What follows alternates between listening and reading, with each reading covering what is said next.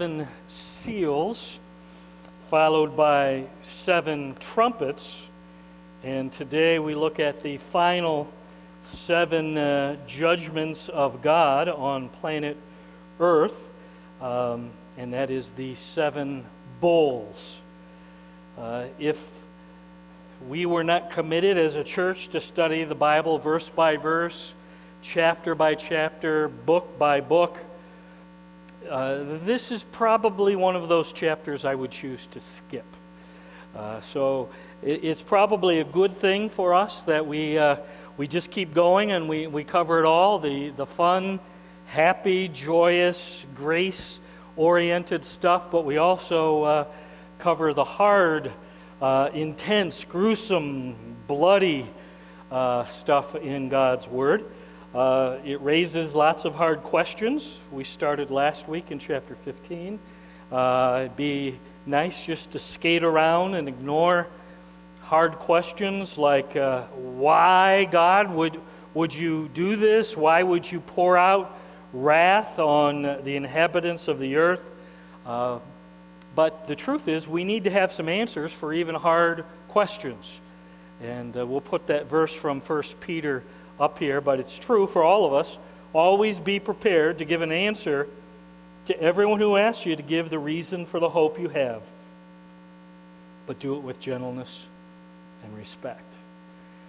So we need to have answers, and answers even for the hard questions, like, what about God's wrath?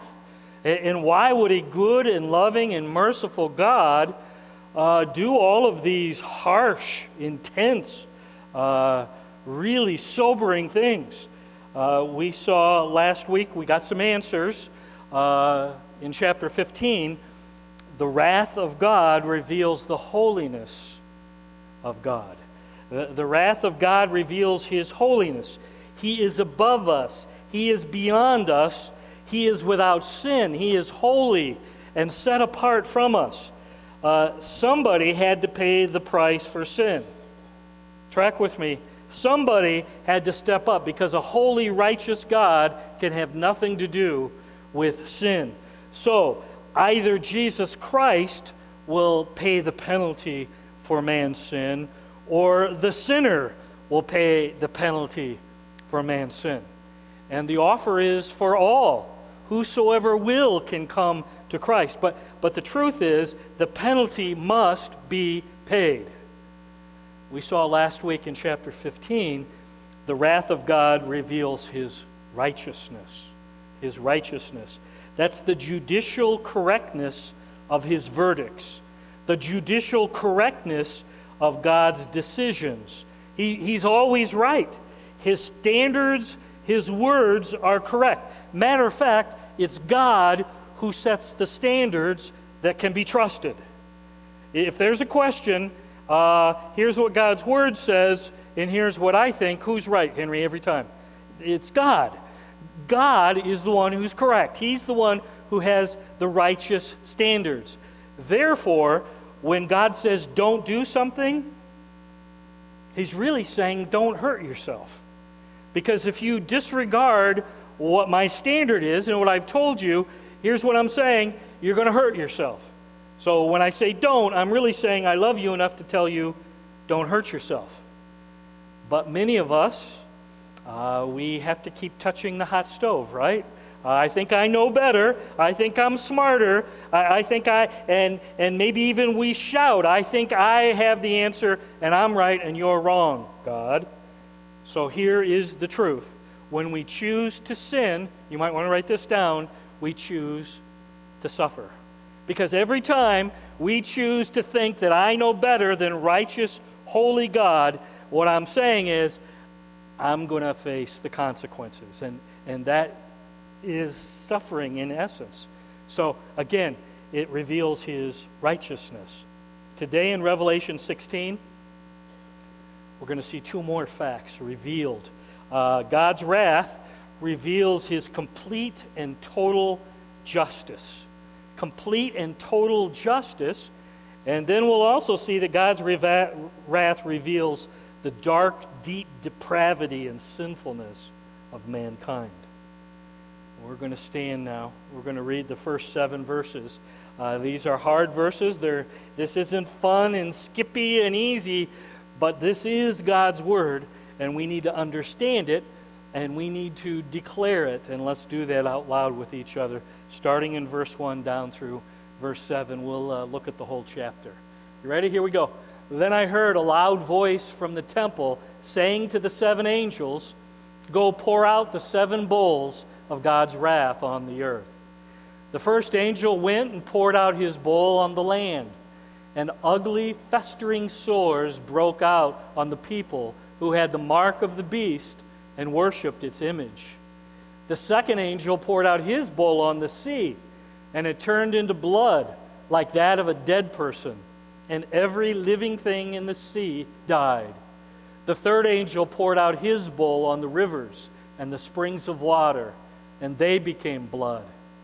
Then I heard the angel in charge of the waters say, "You are just in these judgments, O Holy One, you who are and who were, for they have shed the blood of your holy people and your prophets, and you've given them blood to drink as they deserve." And I heard the altar respond, "Yes, Lord God Almighty, true and just are your judgments." Let's pray. Lord, we need your help. I need your help, especially today.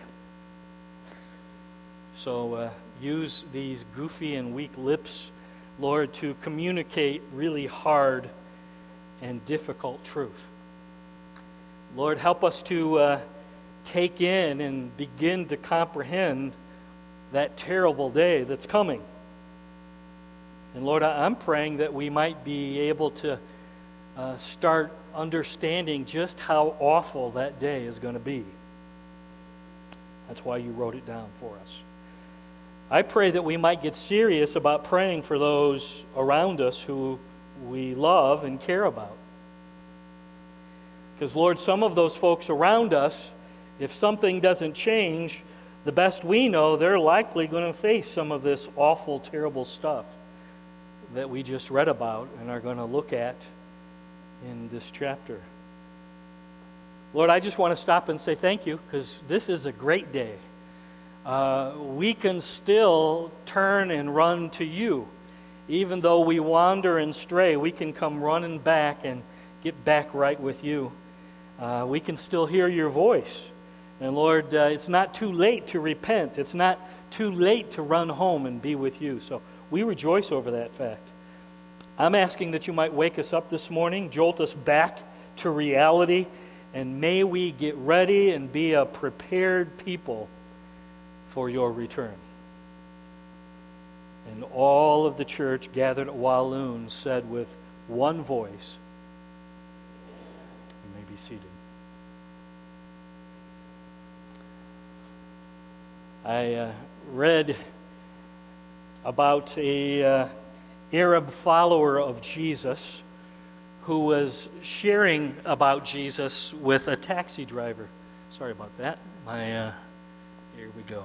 Bend it right. Sharing about Jesus with the guy who was driving his taxi.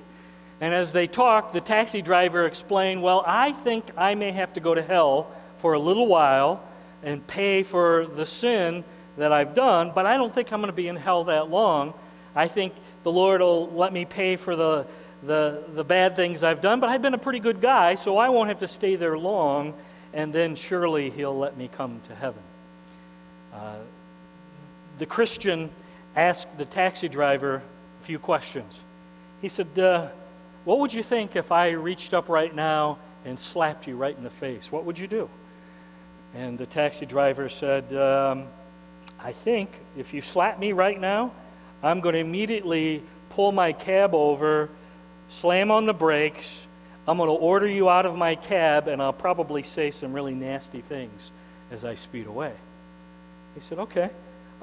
What would you think if after I'm out on the street, if I just went up to a random stranger and slapped him upside the face?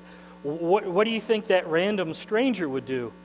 And the taxi driver thought for a moment, and he said, "Well, probably if he could catch you, he would hold you and call for family and friends to come and beat you up. He said, okay. What if I then went and found a policeman standing there on the street, and unexpectedly I just went up to him and slapped him hard right in the face? What do you think the policeman would do? And the taxi driver smiled and he said, I think you're probably going to get beat up and then thrown into jail. That's what would happen. And finally, the follower of Jesus asked the taxi driver, what if I went to the king of this country? And what if I went right straight up to the king of this country and I slapped him hard right in the face? What would happen, do you think? And the taxi driver thought, and he said, you would die. You do that to the king of this country, you're going to die. The severity of the punishment is a reflection of the position of the person. Did you catch that? The severity of the punishment is in direct correlation to the position of the person who's been offended. As we read through Revelation 16, remember who's getting offended here. Remember who is being cursed at. Remember who it is that is being rejected and slapped in the face.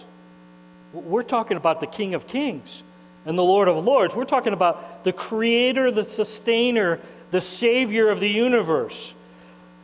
The severity of the punishment is a direct reflection of the position of the person that's being offended, that's being rejected. Verse 1. Then I heard a loud voice from the temple saying to the 7 angels, go pour out the 7 bowls of God's wrath on the earth.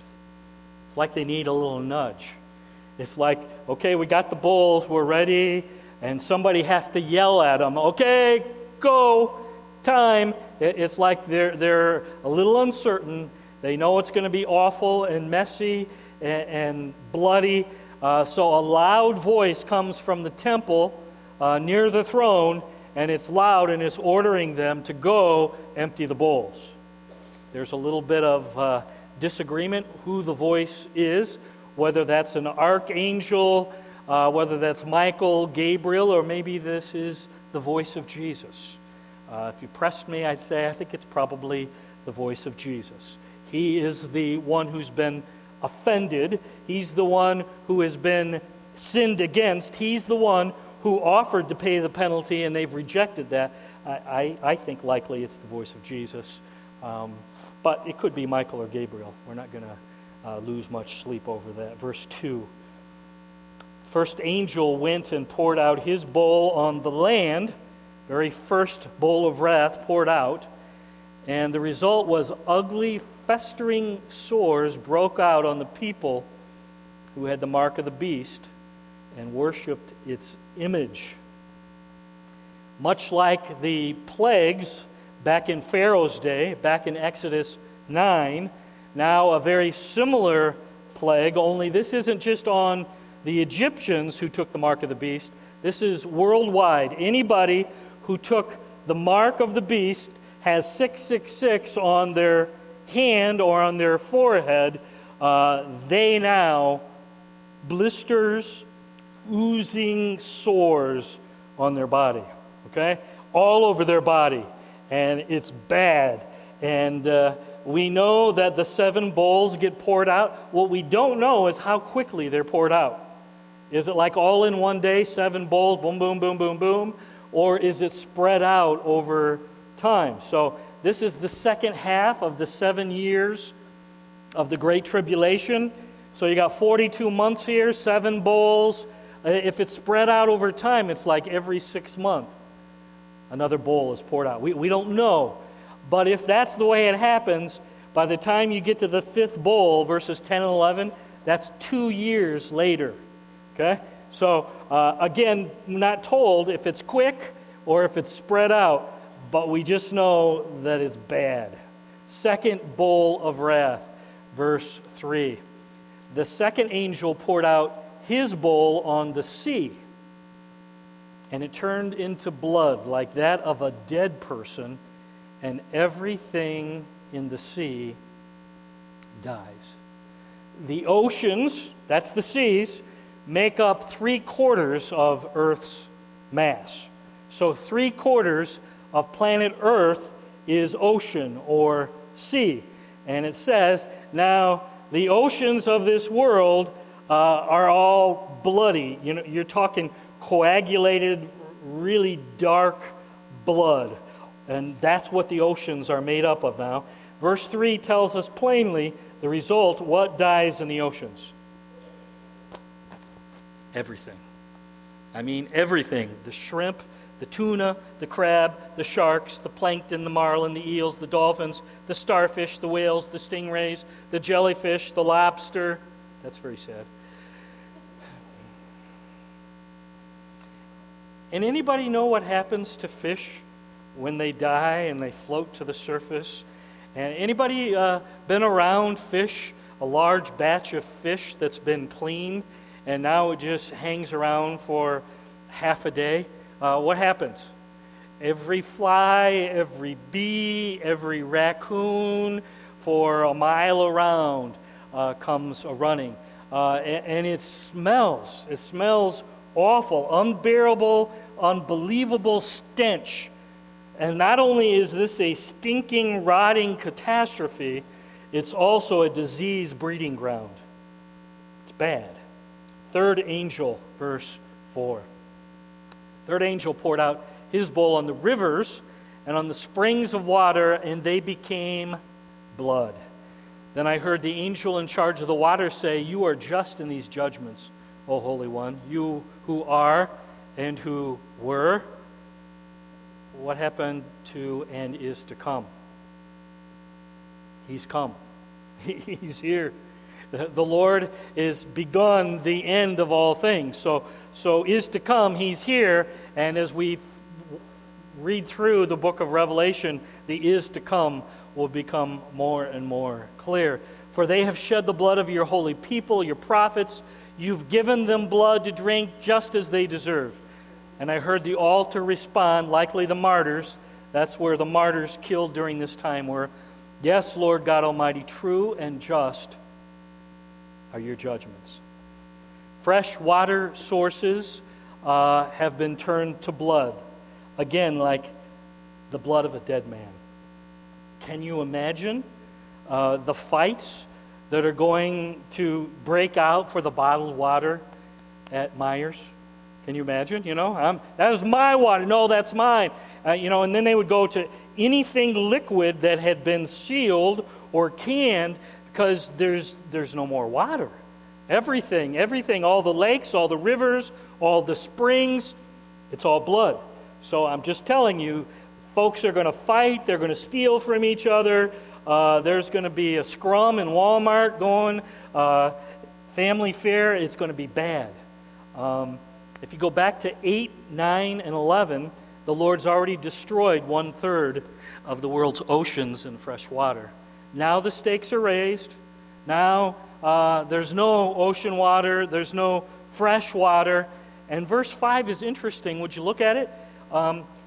It seems the Lord has placed an angel who's in charge of protecting the world's water supply.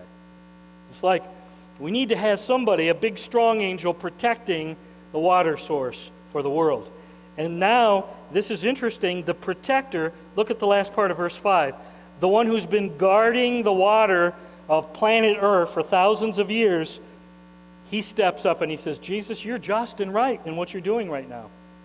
This judgment is appropriate. Verse 6, for thousands and thousands of years, these folks have been spreading and shedding the blood of Christ followers of the Lamb. Let them now drink of the fruits of their effort.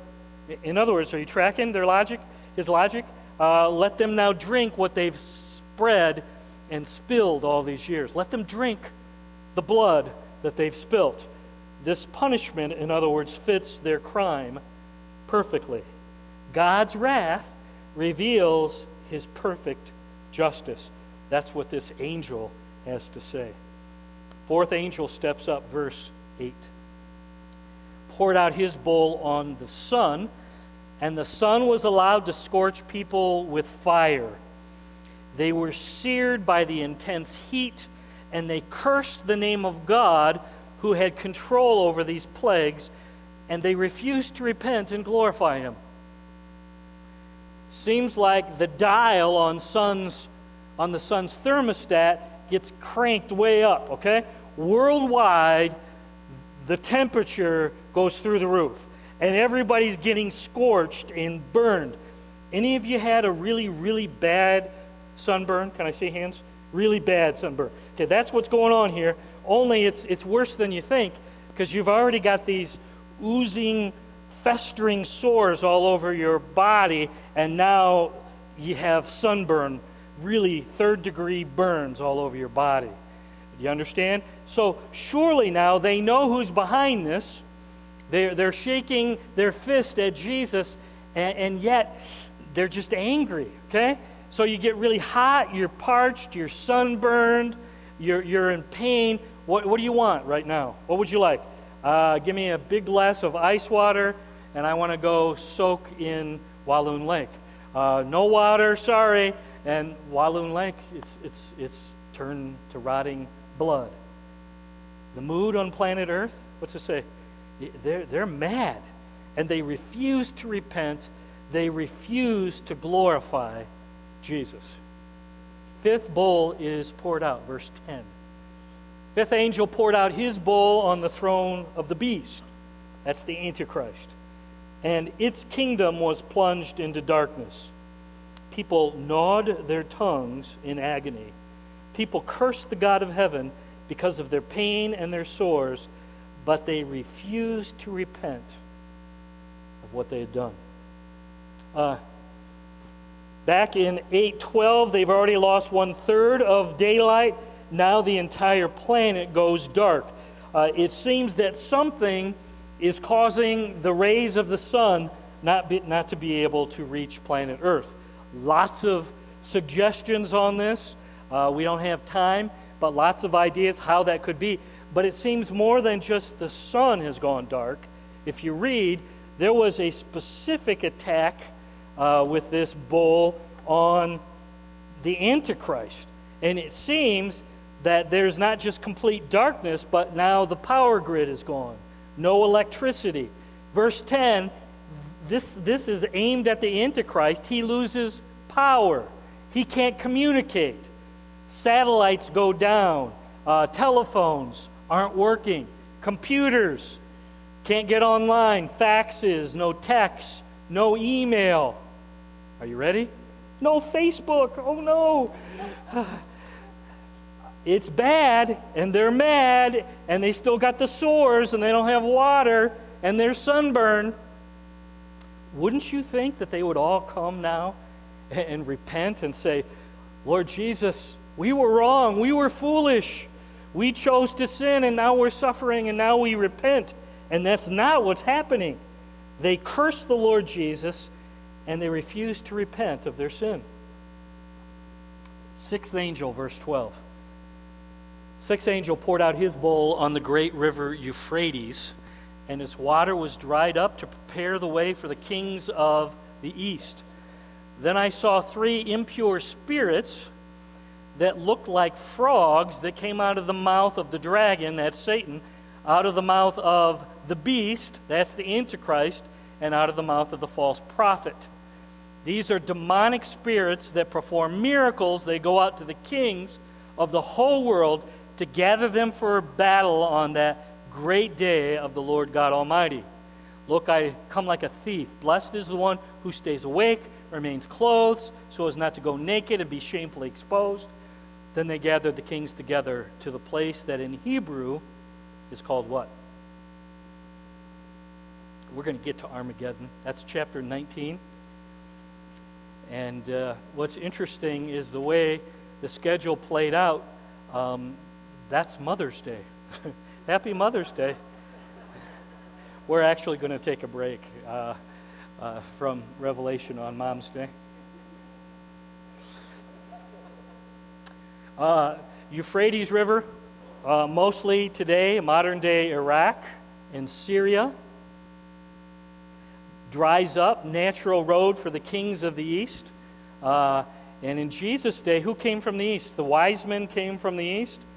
Daniel, his descendants, Babylon, Assyria, the Persians, Iran, Iraq.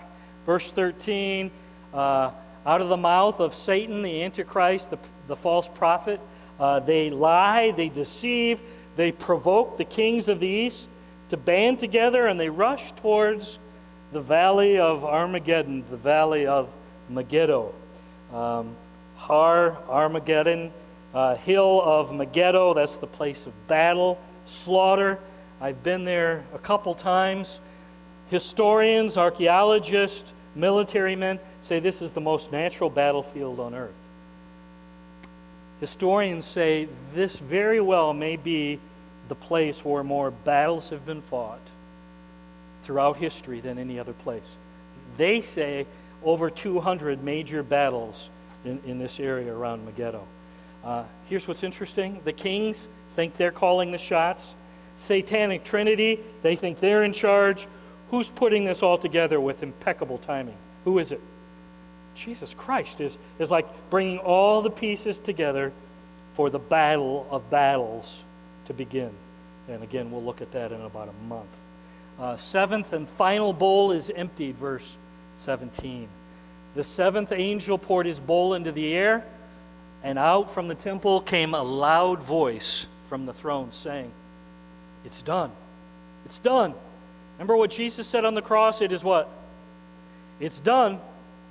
Then there came flashes of lightning, rumblings, peals of thunder, and a severe earthquake. No earthquake like it has ever occurred since mankind has been on earth. So tremendous was the quake, the great city split into 3 parts, and the cities of the nations collapsed. God remembered Babylon the Great, gave her the cup filled with wine of fury of his wrath. A little bit of argument. What's the great city?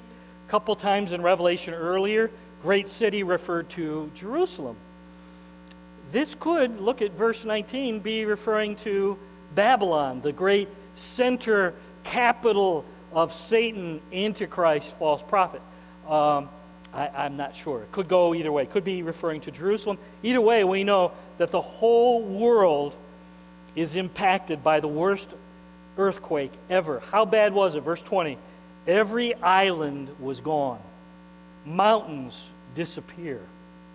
We're talking awful. Why would the islands disappear? When there's a really bad earthquake, what happens in the oceans? Now, this would be like a giant wall of blood, right? And what would it do? You got a tsunami of a wall of bloody ocean wiping out the islands of the earth. And then, verse 21, whatever wasn't destroyed by the earthquake, huge hailstones, each weighing 100 pounds, fell on people. So, massive earthquake, massive tsunami, and now 100-pound blocks of ice rain down on earth. Okay? Surely now the people are going to repent, don't you think? Surely now they're going to run to Jesus and say, "Jesus, forgive me, I'm sorry. I was wrong, I surrender all," right? Look at the very last line. And they cursed God on account of the plague of hail, because the plague was so terrible. Sometimes God is pictured like there's these people, "Please let me in, Lord. I'm sorry. I won't do it. I surrender all. I repent. I've been sinful and I want to follow you." Can I just tell you, when someone comes with that attitude, Jesus welcomes them into his kingdom. But the reality here is just the opposite. These people are harsh and mad and angry. They totally reject Jesus and the cross. They totally reject Jesus paying the penalty. They're shaking their fist. They're shouting at the Lord, "Forgive me, but you need to understand how they're giving Jesus the finger is what they're doing. In every way possible, they're letting him know, "I hate you. I will not follow you. I am defiant and depraved to the end." That's what's going on here with with the entire population of planet Earth. They are shamelessly committed to their sin and to Satan and the Antichrist and the false prophet. Quickly, verse 15. Some of you, this is in red in your Bibles. Jesus says, "Look, I come like a thief. Blessed is the one who stays awake and remains clothed, so as not to go naked and be shamefully exposed." Who's that written to? Like right in the middle of the bowls of wrath, Jesus steps up and he's got something to say. Can I suggest to you that he's writing here to us, to the church, to the early church, and to the church throughout the ages? And he's saying, hey, I just want you to know, I want my church, I want my father, you should be prepared for my return. I'm coming back. You need to stay dressed. You need to walk with me. You need to make sure you're prepared. You persevere even when it's hard, even when it's painful. You keep walking with me. Don't quit. Stay pure. Don't be caught with your spiritual pants down, okay? Because I'm going to come like a thief. Do thieves typically email you before they come and rob your house? Answer, I'm just going to text you and want you to know I'm going to show up about 3 a.m. and I'm going to take all of your expensive belongings. Is that how thieves operate? Thieves come when you least expect it. Thieves break in and you're not expecting it. Jesus is telling us, get busy and live strong for me, church. You're looking at what's coming, but I want you to remember, I'm coming back. Make sure you stay connected to me. And I just need to tell some of you, you do this well. I'm privileged to see many of you, you're living strong, you're staying daily connected, you're walking with Christ. When you fall in sin, you quickly repent and confess and get back right with Christ. I just need to tell some of you, nice job. Keep up the good work. Keep on persevering.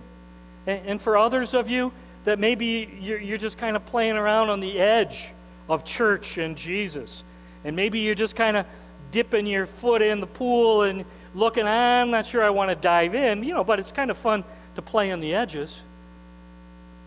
And I'm just telling you, there's this verse, Hebrews 3:7. Listen, today if you hear the voice of Jesus, don't harden your heart. Hebrews 3:15, today if you hear his voice, don't harden your heart. Hebrews 4:7, today if you hear the voice of the Lord, don't be hardened in your heart. Today is a great day. You know why today is such a great day? It is because if you hear the voice of Jesus, there's still time today to do the U-turn and run and get back in right relationship with Christ and live strong for him. Don't be caught like the thief breaking into your house unexpected. And oh no, I'm just telling you, today, if you hear the voice of the Lord, don't harden your heart. Here's the problem. If you hear Jesus' voice and he's saying, come on back to me, come live strong for me, come stay connected and dive right in, and you say, maybe later. After a while, the voice will get softer and more faint. And I'm just telling you, after a time, you won't even hear the voice of the Lord any longer. Today, if you hear the voice of the Lord, don't harden your heart. Don't harden your heart. Let's pray. Lord, thank you for that warning, that challenge, that plea that you gave us right there in verse 15. And Lord, I believe that's for us, your kids, your church. Thank you, Lord, for those who are part of your body here who are living strong for you. Thank you for those who are staying connected and persevering, and they're not quitting. They're daily abiding with you, good days and bad. And we give you praise for how you're working in and through them. And Lord, if there are those who are playing on the edges, just kind of dipping their toes in and thinking they're okay because they got some fire insurance or they prayed a prayer or did something external, Lord, would you speak loudly and clearly to them?